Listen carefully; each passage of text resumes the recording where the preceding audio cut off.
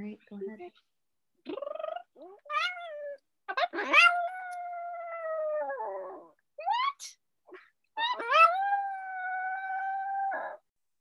Incredible.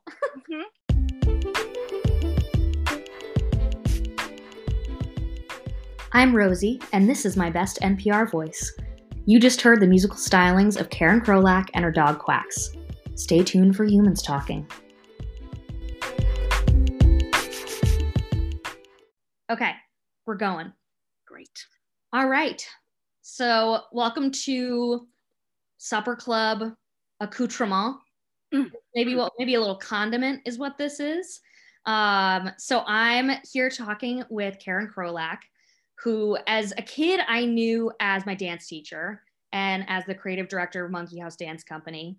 But it turns out she was also doing a very eclectic variety of other things.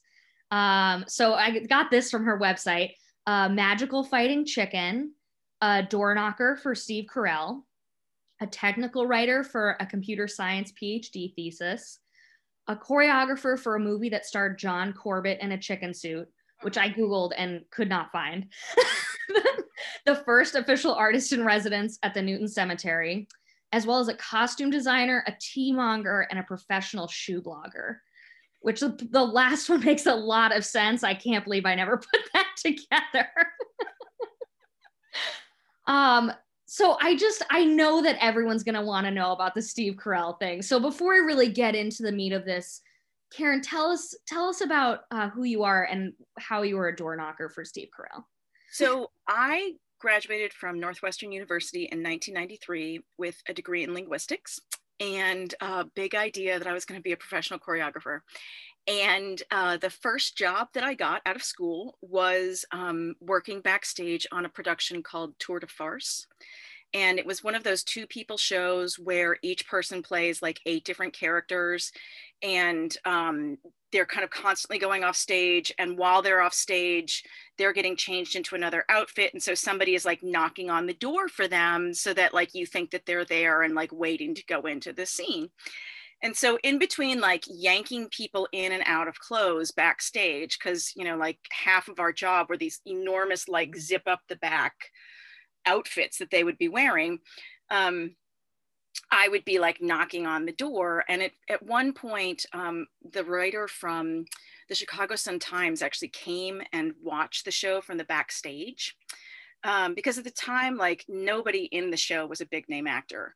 In fact, the woman who played opposite Steve was the person who was like, you know, the one that everyone knew the name of because she was a big regional person there. Whereas like her understudy is Alexandra Billings, who was on Transparent. And, you know, Steve Carell has now gone on to like fame and fortune around the world. And so she came to watch us from backstage and she was amazed because we changed their clothes 104 times in a 90-minute show. Oh my God. And so, wait, like, so it's like more than a change a minute, like, or oh is it yeah, we person? were like backstage yanking people in and out of clothes, sending them back out. In one scene, it was in the dark, and so like I actually was on stage with him, and you'll like this. I had to be dressed in a nun's outfit, playing an accordion. And I also had like another part of the show where every night I had to like break a glass to make it sound like he dropped something. And so I had this big trash can that I was like dropping things into. That's what you want backstage at a show, is a bunch of broken glass. Exactly. Exactly. In a backstage area that's basically the size of like a closet that has like 4 dressers running around in the dark.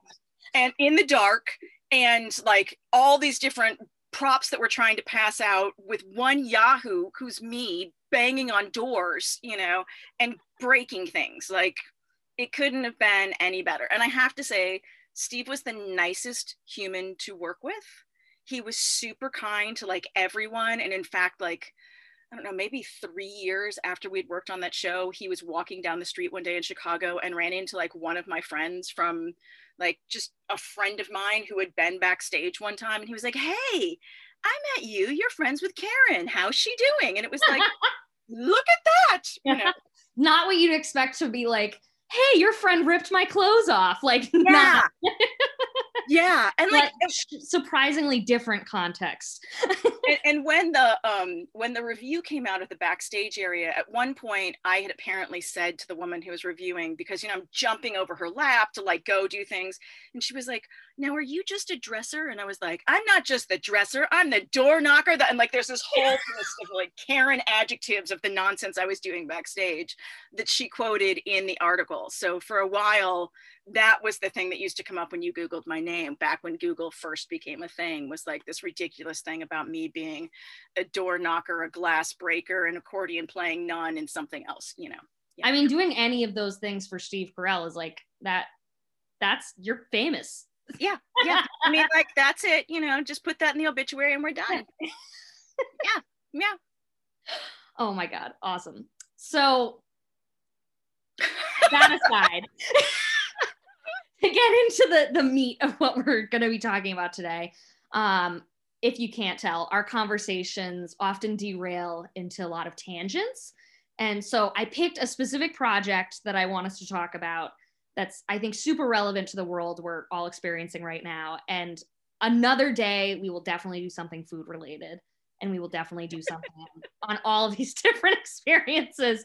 But for now, like, let's start with the quintessential, like, Karen Krolak project, and that is the Dictionary of Negative Space. So could you give us some background of the Dictionary of Negative Space?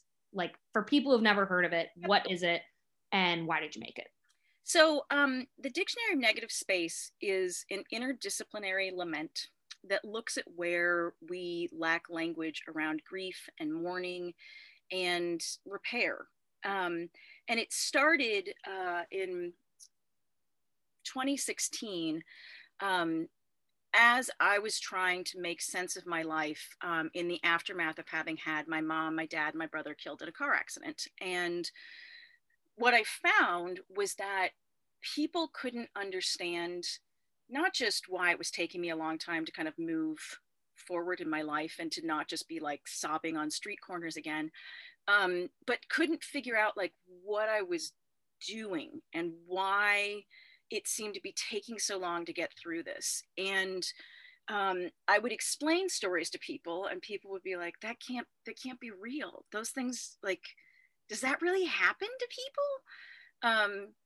And so I began thinking, because I'd been interested for a long time around this idea of words that exist in other languages but don't translate into English. And in fact, for a while, Monkey House like had a whole series of pieces that we were making around that because we had a show that we wanted to build around that idea. And so we would look at like, what is an idea that is captured really succinctly in another language that isn't in English? And by doing that, it made me really aware of the concept that maybe we were just missing words in English around grief and mourning. And so the first thing I did was kind of go to other languages and try and find what they might have. And I was kind of surprised that even doing that, I wasn't coming up with things. And so I was working on my master's degree in interdisciplinary arts at Sierra Nevada University, and was working with a mentor. And I had said to him one day, I feel like there's just 30 words. And if I could just find these 30 words, we'd be good. They're like, I could just move on and explain to people what's going on. And I sat down that night and started writing out the list of what I thought the 30 words would be, and came up with about 100 just sitting that day. And there are things like, we don't have a name for a person who outlives their child. We have a name for a child who doesn't have parents, but we don't have a name for a child who has one parent who dies.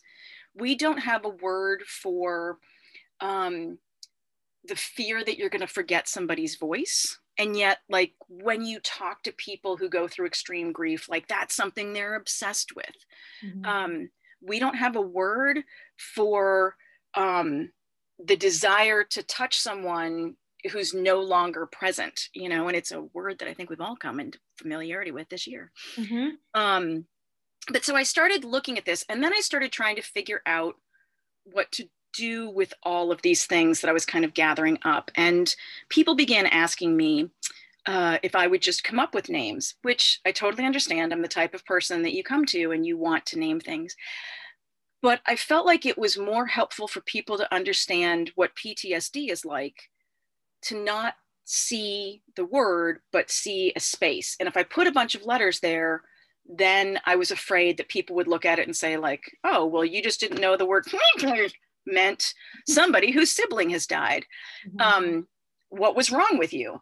Whereas part of what I was trying to figure out was why I couldn't explain what was happening to me and how many holes there were in trying to have conversations. So I began putting together like a blank space, and then next to it there would be like a bracket that would have a number, and that way you could track them and you could put them into sentences and people could kind of know, like, there's not a word there and it's this number of them. And I first launched the project as a online exhibition of the words that I'd found, along with different types of illustrations. Some of them were sound recordings, some of them were choreographic descriptions of things, some of them were photos and other types of illustrations like you might find in a traditional dictionary. I was not prepared for what happened. I kind of figured like a couple people that knew me would look at it and say, well, isn't that nice, Karen? And that I might then be able to just move on with whatever I felt like I was going to go back to. And within days, I had people I'd never heard of in other countries who were sending me notes saying, I've been looking for this for a long time. This makes so much sense about what I've gone through. And I kind of knew in that moment that this was going to be a project that was going to be with me now for a lot of years, because there's so much depth to keep digging into. Yeah. And then you have things like, you know, the world changing and things like, you know, international pandemics. Yeah. And all of a sudden you've got like so much fodder for this and so many more audience members, so many people that are looking to consume something like this.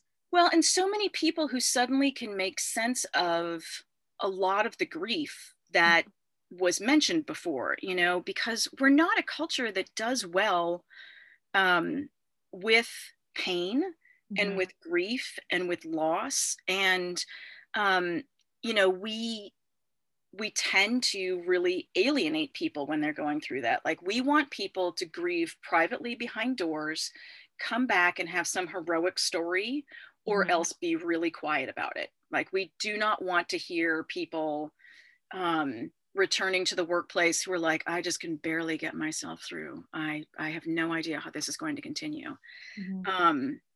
Or, you know, show up to like something that they're supposed to be giving a presentation on and just bursting into tears. You know, like we don't have a way of kind of integrating that. And what's been really fascinating is how the extremeness of the moment that we're in right now with the pandemic, of so many people grieving so many different things all at once, that I think it's really highlighted for people why we need to be discussing this, why this is something that we have to acknowledge to be able to move on through.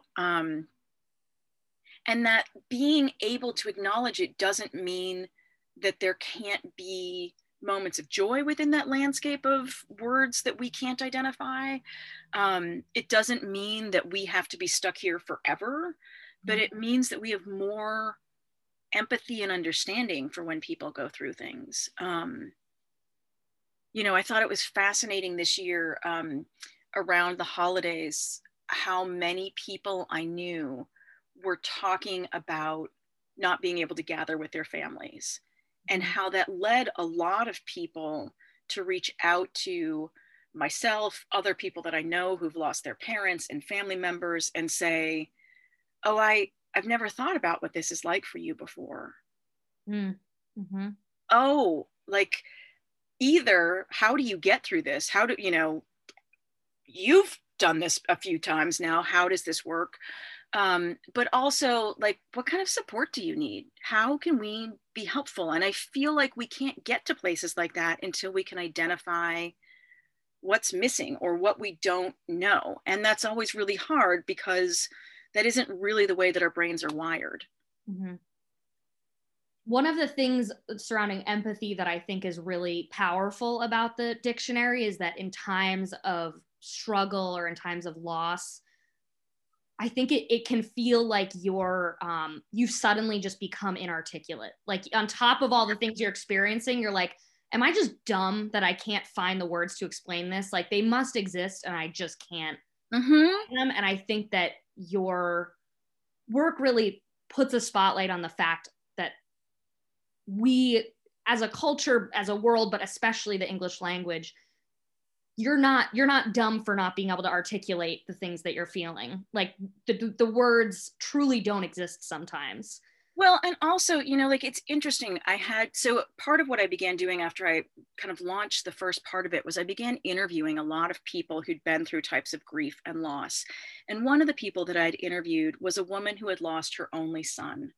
And part of what she was talking about was like the struggle that she had because she didn't feel like she was a mother once her only child had died. So it was this identity shift that had gone on. And I was asking her if she felt like there should be a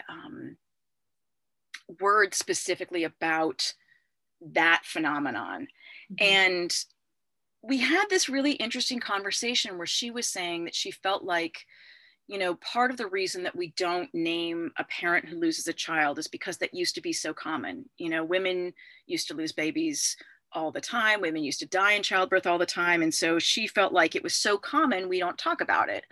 And yet, as I said, you know, we name morning and we name evening, and they happen literally every single day. But the reason we name them is because there is an important shift that goes on when it stops being light and our needs as humans. And there's an important shift that goes on when it starts being light. And that by not acknowledging it with a word, we're saying that that situation doesn't warrant something. And I find it deeply, deeply disturbing that we have the word MILF, SMILF, as many ILFs as you could possibly imagine in our language that have just popped up since, you know, the early 2000s, because there's a market for selling women under that name, but there's not a market for caring about the tremendous pain that parents go through when they lose a child. And that we can, I mean, it's obvious, languages change all the time. Every day we're adding in things and we adopt new ideas. We haven't looked at that and said that's important. And I feel like maybe if we had that word, maybe we'd look at school shootings a little bit differently. Maybe we would look at things differently if we had names for them. Because like when you look at the words that we do identify as being specific types of grief that we kind of honor with a noun, there's widow and eventually widower, although widow was in our language for hundreds of years before we got to widower. And there's orphan. And those were named not because we feel like those are specific types of like sadness that are remarkable, but because they used to require custodial care under the law. You named a widow because legally somebody had to be able to take care of her and manage her money for her. You name an orphan because someone had to take care of that child and manage them. And we only added widower into our lexicon after women could own property. And we felt like it was there and now we needed to do something else. And so when we go and look at that, that then brings up questions of like, how do we rethink who's important within these things? And are there different types of grief that we should really be attending to and understanding differently than we are if we could track them and see how they wind up having ramifications later on?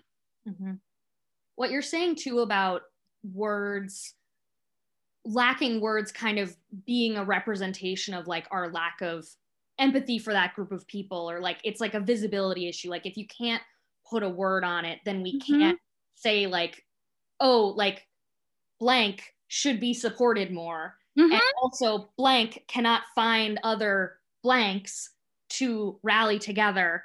Like, have you seen any kind of community formation around any of your entries in the dictionary of people being like, oh my gosh, like I didn't realize that I was part of a category of people. Maybe I can source support from others. Yeah, no, it's really interesting. So there's definitely been a number of people that have reached out to me, especially through Twitter, about the sibling who has a dead sibling, and how invisible that particular category felt. And that part of what has really struck a nerve with a lot of them is in the dictionary on the website. The sample sentence about it talks about how research was done in Scandinavia around what happens to people's health after their siblings die. And they found that there are profound changes in terms of levels of heart attacks, strokes, and suicide that aren't even related to how the sibling died, that affect the remaining siblings.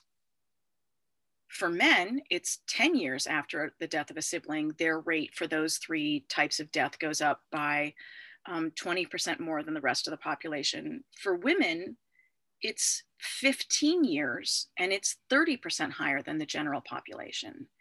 And that says by not looking at it, by not thinking about it, we might be missing some of the reasons why heart attacks are on the rise within women, you know, and like by not giving that a label and a place, we also often don't have within human resources policies time off for people for death of a sibling in the same way that we do for death of a spouse, death of a child, death of a parent.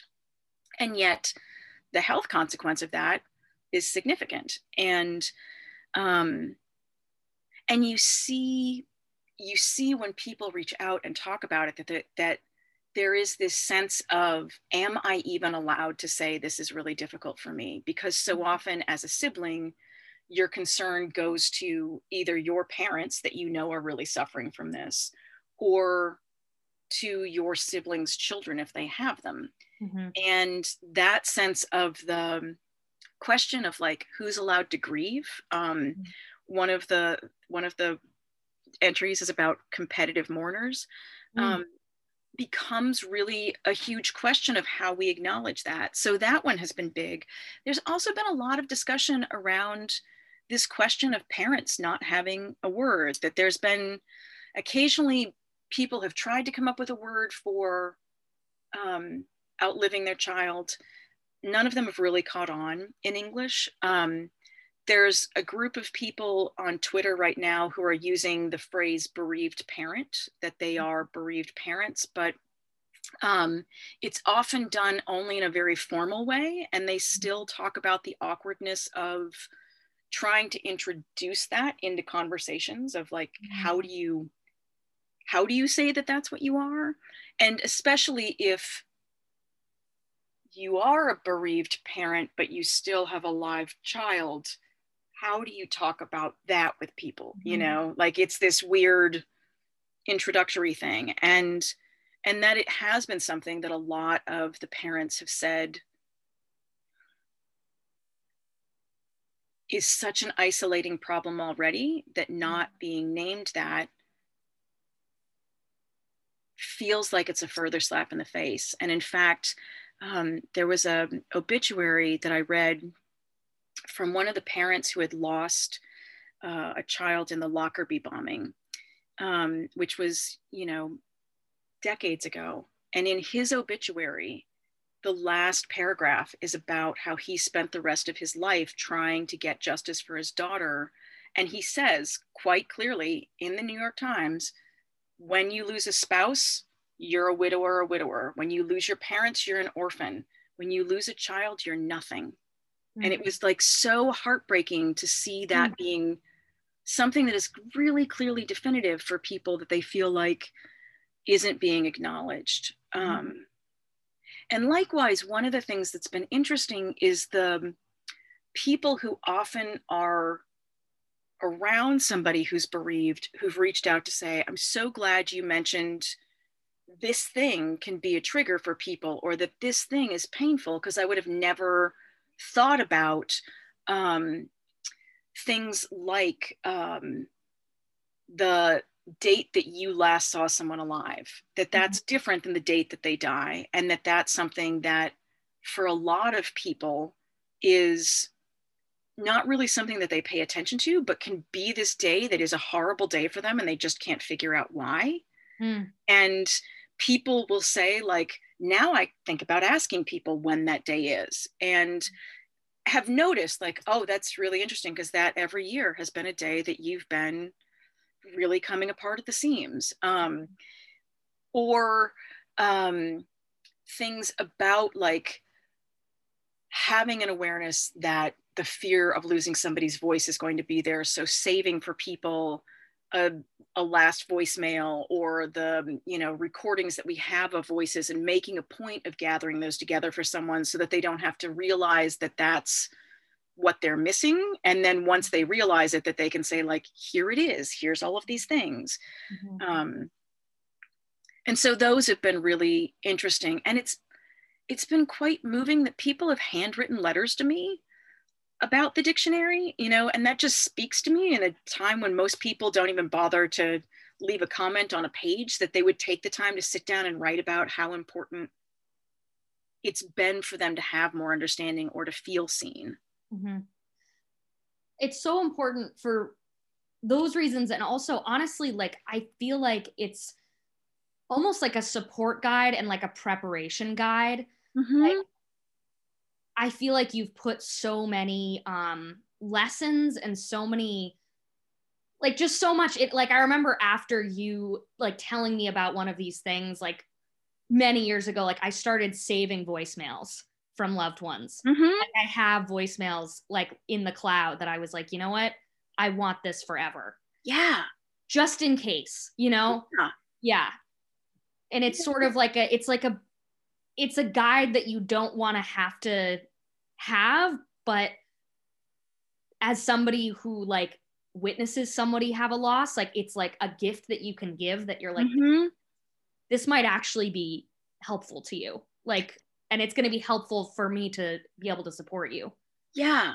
Yeah. And it's funny. I mean, it's amazing what happens when we have a little bit of advance warning, you know, of like, okay, there's no way that losing people in our life is ever going to not be painful, but it can be less painful if we've thought about some of these things and have been able to savor them while we were there, or not just thrown them out, or been able to really think about these things before we lose things.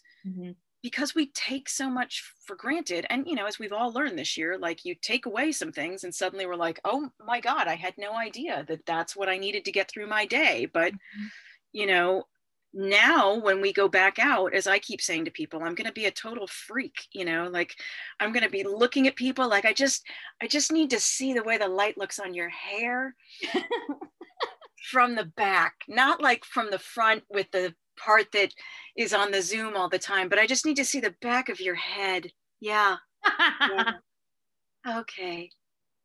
I just need to sniff you. That's what I need. I need the sniff a friend, you know, because I feel like we don't think about it until it goes away. And I think, you know, part of what was really overwhelming, and really why it felt like, oh, this experience is worth being able to dig into, was like, the weirdness of losing 3 family members at one time cannot be explained. Like, it's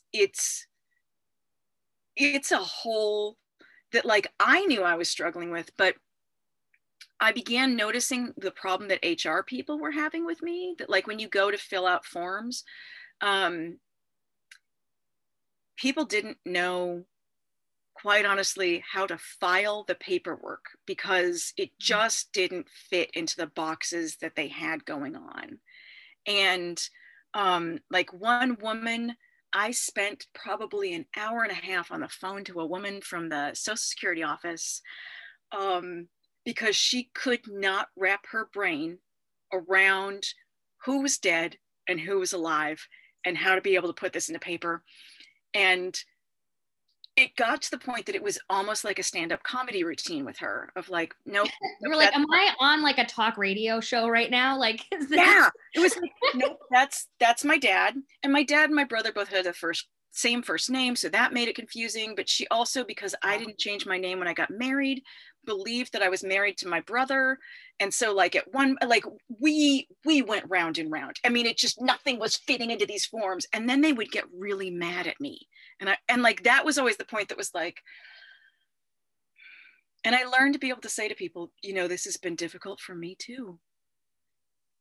And like, and you would get this, like, you don't understand. I'm going to have to make a whole new file just for you. I'm going to have a whole new file. And it was like, I do appreciate that. That's tough.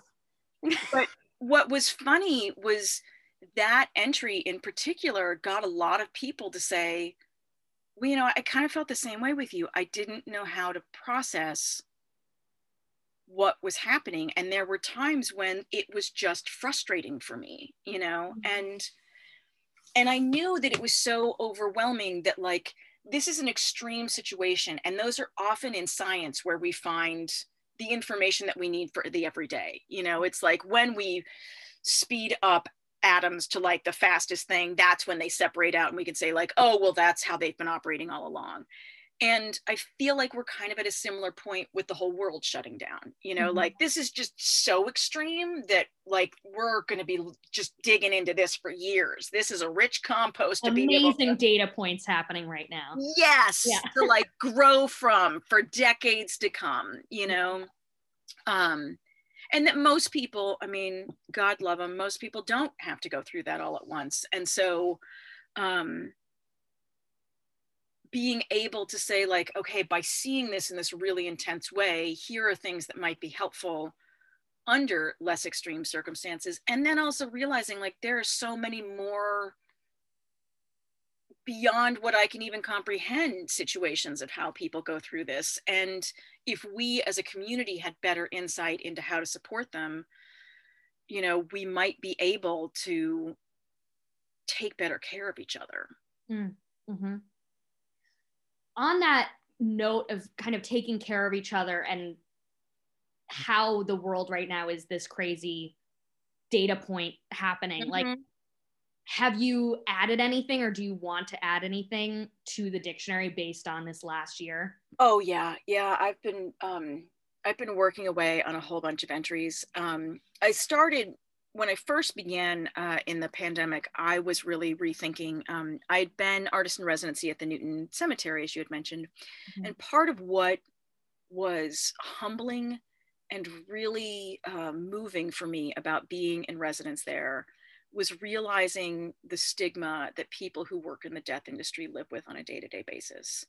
And you know, while I was there getting to witness the type of care and love that they put into their job and how many of them see it as a way to be able to help people at the worst moments of their life.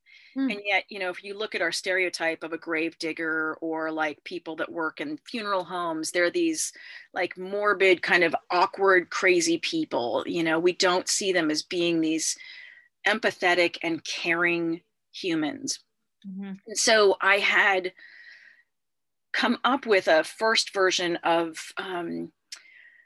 some dictionary entries that were about them. And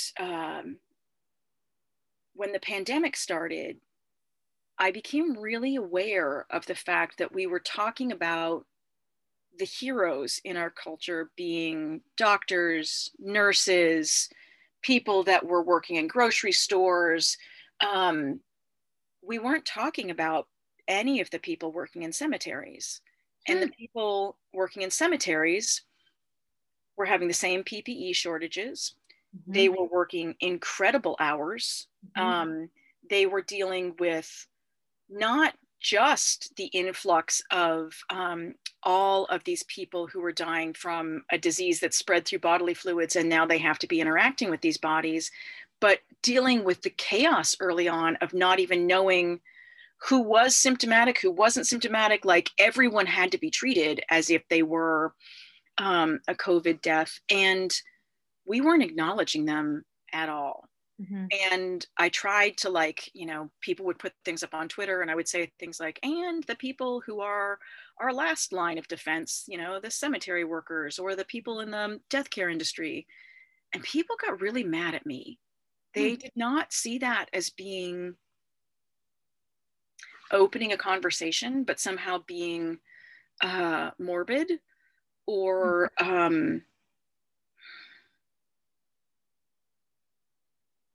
looking at the wrong end of the spectrum. And so I saw a call for a new museum that's in Chattanooga, Tennessee, that just opened actually in December. It's called Stoveworks. And Stoveworks is in the site of an old casket factory. It is across the street from one of the largest national cemeteries that we have for our military. It was built during the Civil War. Actually, it was consecrated on December 25th.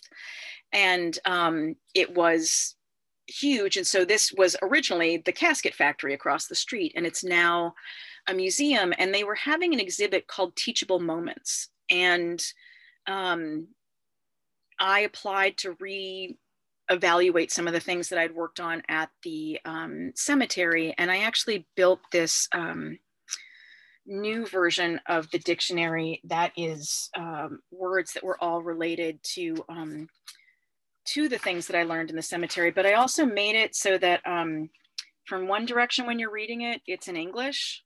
But then from the other direction, if you flip it upside down, it's in Spanish. And I did it that way for a couple of reasons. And one was that in working at the cemetery, I interviewed everyone in English, but they often had translators from within their environment. And then I presented the information back as a really, really ignorant, socially engaged artist back in English, and didn't think, I should translate this for you. You've given your time to help me figure these things out. I'm going to present it to you in English. So the first thing that I knew I wanted to do was present it in Spanish as well. But then translating into Spanish brings up all these other interesting questions. And finding the right translator was a huge thing, because I needed somebody who understood that it was important to get to kind of the weird poetry of things.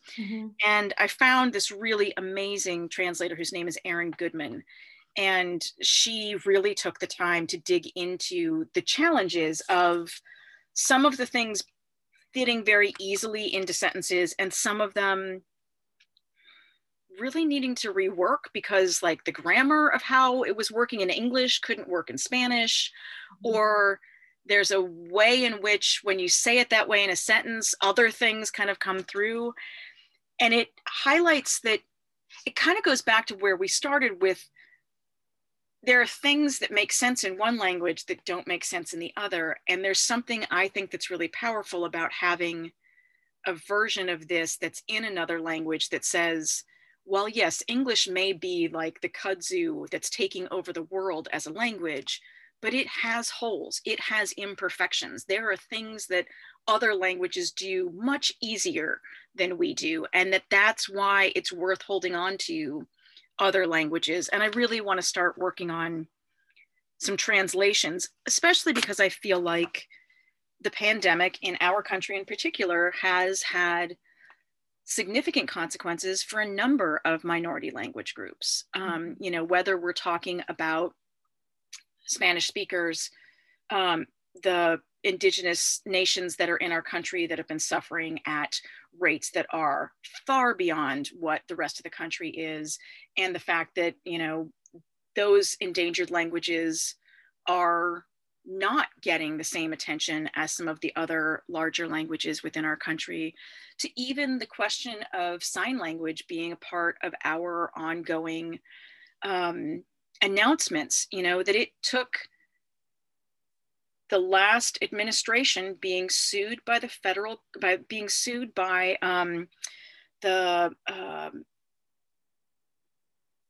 it's one of the foundations for the blind, had to, I mean, for the deaf, had to sue them so that they would start having people doing real-time ASL interpreting at the White House. They did not, so they got that passed. A judge gave them the okay that they had won. That was in September. It took until November before we started having ASL translators at the White House's coronavirus briefings. So when you look at how language and which language things are in and which languages we don't have things in affects things and affects people with this pandemic, being able to dig into the panoply of languages that exist in our culture every day and how people are or are not getting information is a huge part of what is adding to the grief and loss and problems that we're experiencing right now. Mm-hmm. Well, and of all the times for it to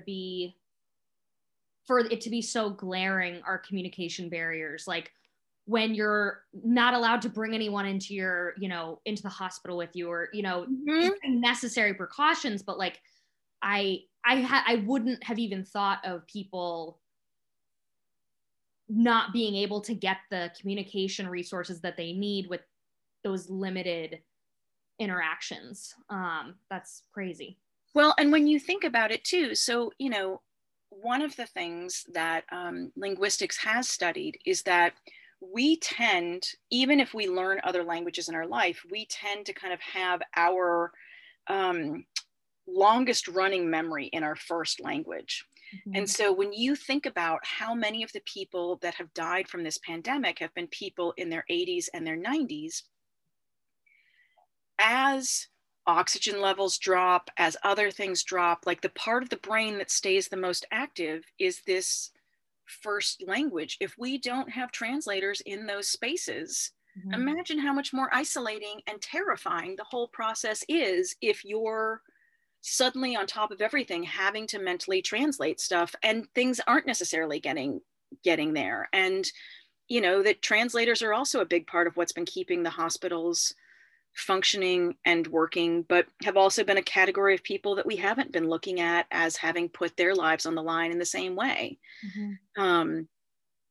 There's so much that gets wrapped up in language that we take for granted when we believe in the myth of one language being able to describe everything for us. And so why shouldn't everyone just adopt this language, Wow. Yeah.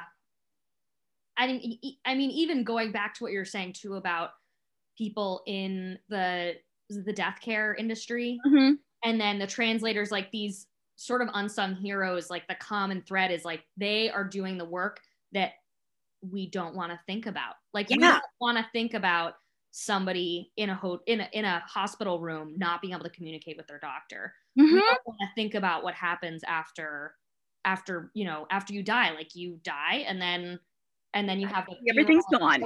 Yeah.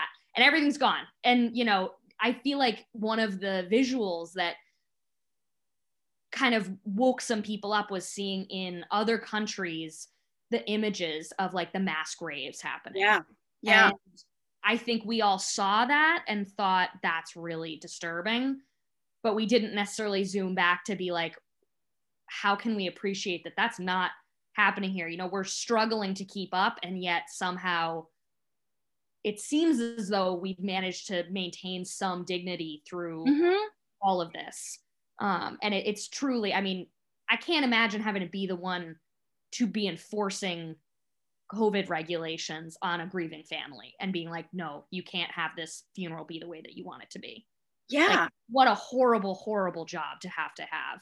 And to not have the clout of a medical doctor behind your name. I mean, it is so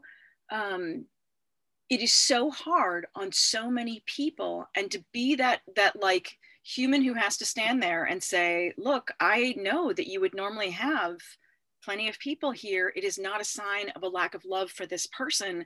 We just can't have all of you together in this room without masks on. And I've known a number of people this year who have both lost people to COVID or have lost people from other things. And there is a real need for gathering as people at these times. And it is so palpable, the pain and frustration and anger that's going there. And to have to be the person who is not just suddenly having more clients than you would normally have, all at once, but to have them all be people who are isolated and nervous and not able to think clearly. I mean, it is a recipe for so much frustration and anger that people have. And at the same time, they are putting their lives on the line, and we're not having big signs outside of cemeteries that say, "Thank you,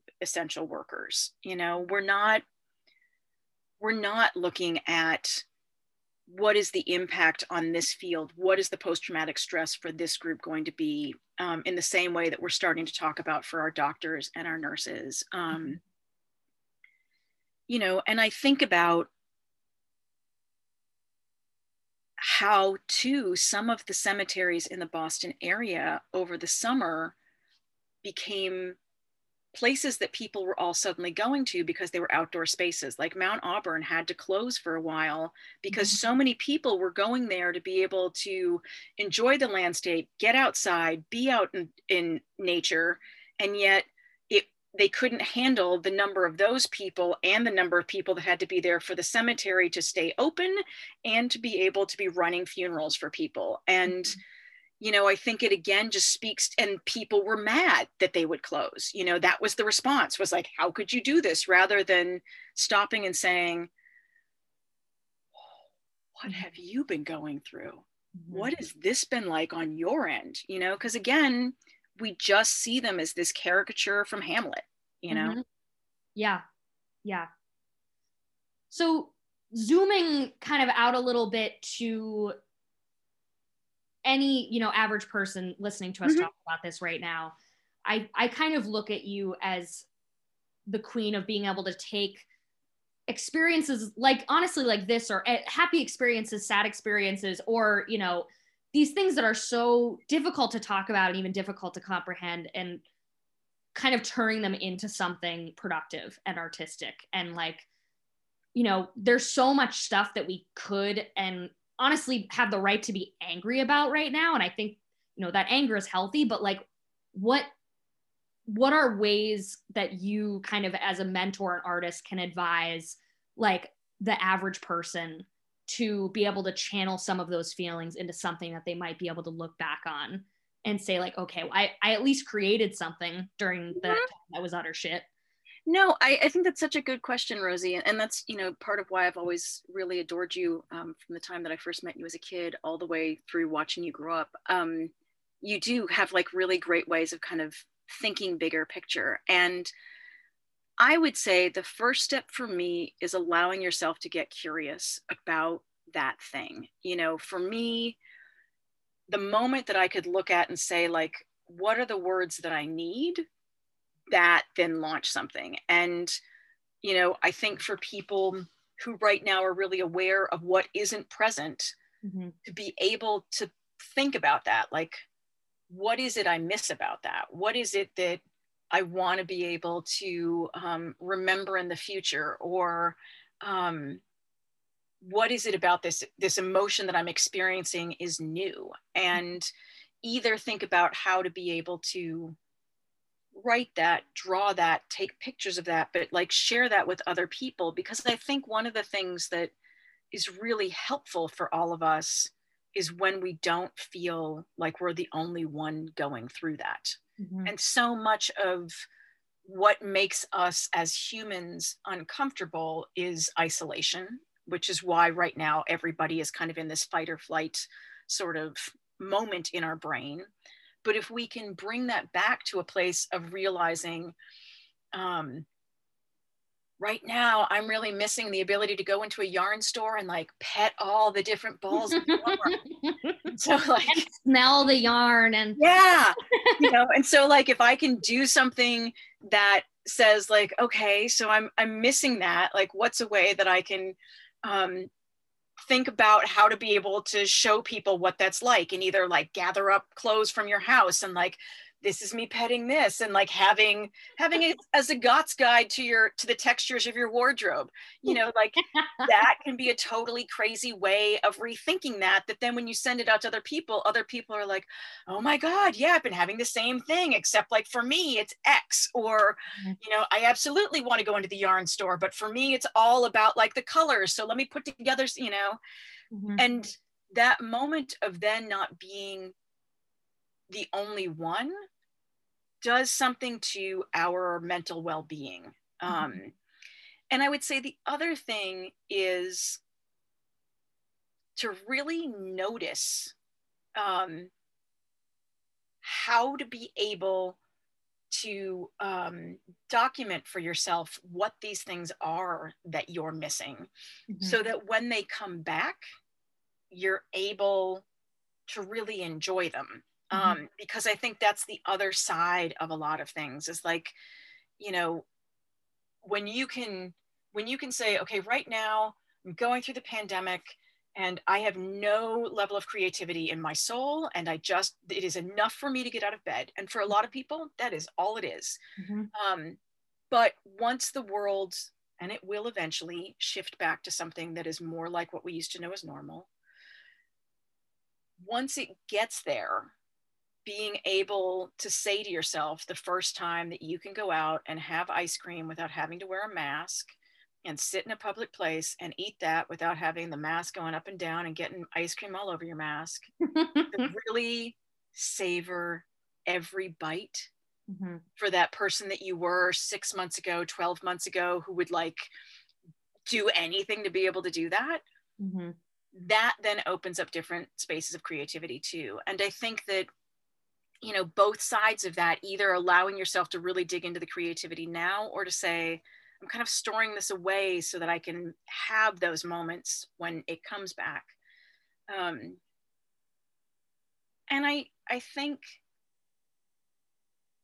the more that we can all be able to talk to each other about it, you know, that's been one of the things. This January is National Choreography Month, and Monkey House has been working with Nachmo Boston on all of these like mental health happy hours, as well as helping people choreograph. And it's amazing how much just being able to sit and talk with other people who are also going through what you're going through can remind you that it's possible to get through this. But when it feels like this is just impossible in front of me, you know, and then, you know, you can say to somebody, I'm having a bad day, I need dog pictures, and they send you dog pictures, and, you know, that's an easy way to be able to help somebody. And then like you realize I could have a whole website that's just dog pictures for different days, you know. You could have peachy pictures for, you know, days when you're missing being able to take the train into work, you know. This is the healing picture for that. You could have a whole thing that is just that for people, and it would be a funny response to everything, you know. Yeah I mean, it's kind of incredible, like how those very simple things that we, you know, took for granted. I feel like everybody keeps saying this, like, I can't believe I used to take that for granted, and like I might not take that for granted in the future. But kind of when you bring in that like sensory aspect to it, like I think that is what a lot of it is really missing. And I think, you know, the things like the Zoom happy hours with coworkers, like that's what's missing a lot of the time there, is you're like, I'm here, but I'm not getting the feeling of like being in a space that's not my own, and like sharing the same drink as you, and like, you know, having like unfamiliar smells around me. Like it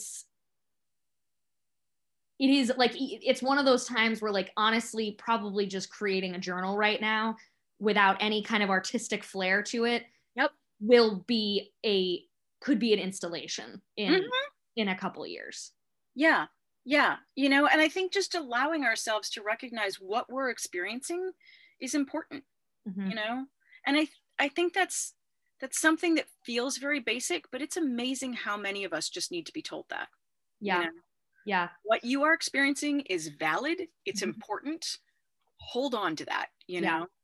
One of the beautiful things too, I think, is like how this has sort of ripped the band-aid off of people being very open about talking about mental health. And I mean, like, I'm somebody that kind of was bringing it up before this, but I feel like as of kind of last April, I feel more empowered than ever to, you know, talk about what, you know, antidepressants I really like really helped me, and going to therapy, like, you know, it's not something I feel like I have to be shy about.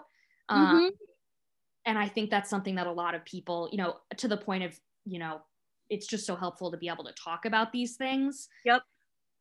Yeah. There's a level of vulnerability that we've all kind of reached that's sort of nice, that I hope we bring forward. I do too, because I think that part of it actually has to do with the fact that we are constantly inviting people into our private spaces now. You know, like we are all unable to kind of hide behind our front doors. And that veneer coming off has been so liberating on so many fronts. You know, I've loved going to Zoom talks and seeing people that I idolize who are giving a lecture have to like turn off their computer and, you know, move a dog from the room or like shout at a spouse. You know, like there is something that makes it so human again. And I think that that has had a lot to do with people suddenly having to think about the kind of weaker parts of the fabric of our social lives. You know, that like I loved when things started going into lockdown here in Boston in March. And it was like March 12th when I stopped going out. And by April 1st, people I knew were sending out letters that were saying, be aware, people will be getting their EBT cards and their WIC payments. They will need to go to grocery stores. So in addition to paying attention to the times that people who are high risk for the disease need to be there and people that are elders, keep in mind the first few days of the month are when people who have been waiting for weeks to get food into their house will be going in and going grocery shopping. And if you have the luxury to go on other days, either go now and stock up or wait a few days. Like if you can afford to be ordering food then, order food then so that these people can get food. And suddenly seeing people thinking about what we have not noticed are the rhythms going on around us, I think also help to open up conversations around like, check in on people that you know are depressed. Check in on people that you know suffer from, you know, seasonal affective disorder, all of those things. And I think that really has been humanizing again, because it's amazing how many people live with invisible chronic illnesses, with different types of emotional, cognitive, or mental illnesses, and how much easier it is to be able to say, you know, I deal with depression, I deal with PTSD now than it was even, you know, a year ago. Yeah. So I guess kind of wrapping this up with respect to the dictionary, like what is your kind of dream going forward as a community? Like what are, when this is kind of, you know, quote unquote, all over, like what is your plan for the, like, do you have a plan for the dictionary? Like, what are you hoping that we as a community might create together? Like, I feel like there's going to be a lot of, I almost felt like when Biden, on inauguration day was when I started this newsletter. I was like, okay, one weight is lifted and it's freed a creative place for me. Like, as somebody who's witnessed so many people go through that evolution of like having weights lifted and allowing that to create creative space, like what do you anticipate for years to come? Well, I'm hoping that there's more versions and iterations of the dictionary. I mean, both ones that look at the way that it translates between different communities, but also I feel like there are potential ways that this isn't just a problem that exists around grief. I think that there there is a lack of language around a lot of the problems that we have in our country, and that there might be other versions of this that through collaborating with different artists who have a different viewpoint on that could take kind of the format and idea of the Dictionary of Negative Space and have editions that are based on other topics, you know. And I feel like in a kind of dream world, it would be something that eventually kind of grows bigger than me, you know, that it becomes something that kind of evolves out into being a concept that we have that is sort of like an encyclopedia, and that some of those things that were in the initial version of the Dictionary of Negative Space have communities that name them and start being recognized for them, so that we don't need to keep that there anymore. And you know, that just kind of goes into an appendix of like, this number used to be this thing. I feel like being able to attend to details of our lives through it will also shift the more people that kind of use it and interact with it. And they can find it, by the way, at on the internet under dictionaryofnegativespace.com. There's also, for people that have a harder time with reading things online, there is a published version of it that you can get at that you can find through a link on that page, or at lulu.com. And then there's a bunch of different versions that have been coming out for various art projects that are around and available. Nicole, my longtime collaborator and close friend, Nicole Harris, is hoping that eventually someday I just have like a shelf that's all of the various iterations of it for her. I love that. Yeah. You know, so I'm curious to kind of see how, by going and looking at different communities, like I would really love, when people are feeling like they can process things again, to go and be artist in residence at a hospital and be able to talk to the staff there about what their experiences were, not just the doctors and nurses, but including the doctors and nurses, and including the chaplains and the translators and the people that are on the evening cleaning crews and the people that are emergency room technicians, like everyone, and just seeing, what are we missing about your experience that we should know before you have to go through another thing like this again ever? Or what should we know that is helpful for understanding the way that when there is any kind of big, you know, natural disaster, other things that we should be thinking about how to take care of things, and to look at translating that into the languages of the people involved, you know, rather than just doing it into English. And so I'm really curious about what can happen in that space of opening it up and letting it kind of become its own thing without me. Yeah. So you just told us where to find the dictionary. What else should we be keeping an eye out for this spring? So you can also, a few of the other projects, Stoveworks, for people that are in the Chattanooga area, is a open museum at this point in time, and the exhibit there on Teachable Moments will be open through March. And for people in the Boston area, Monkey House, which you can find at Monkey House Loves Me, has been doing a whole series of COVID collaborations where we've been partnering with organizations and artists across the area to be able to share resources so that there's greater resiliency within our community, both now and moving forward. So far, we've been able to partner with over 63 artists and arts organizations in the last year. And just in the last month through NACHMA, we've been able to work with 30. So it's really exciting.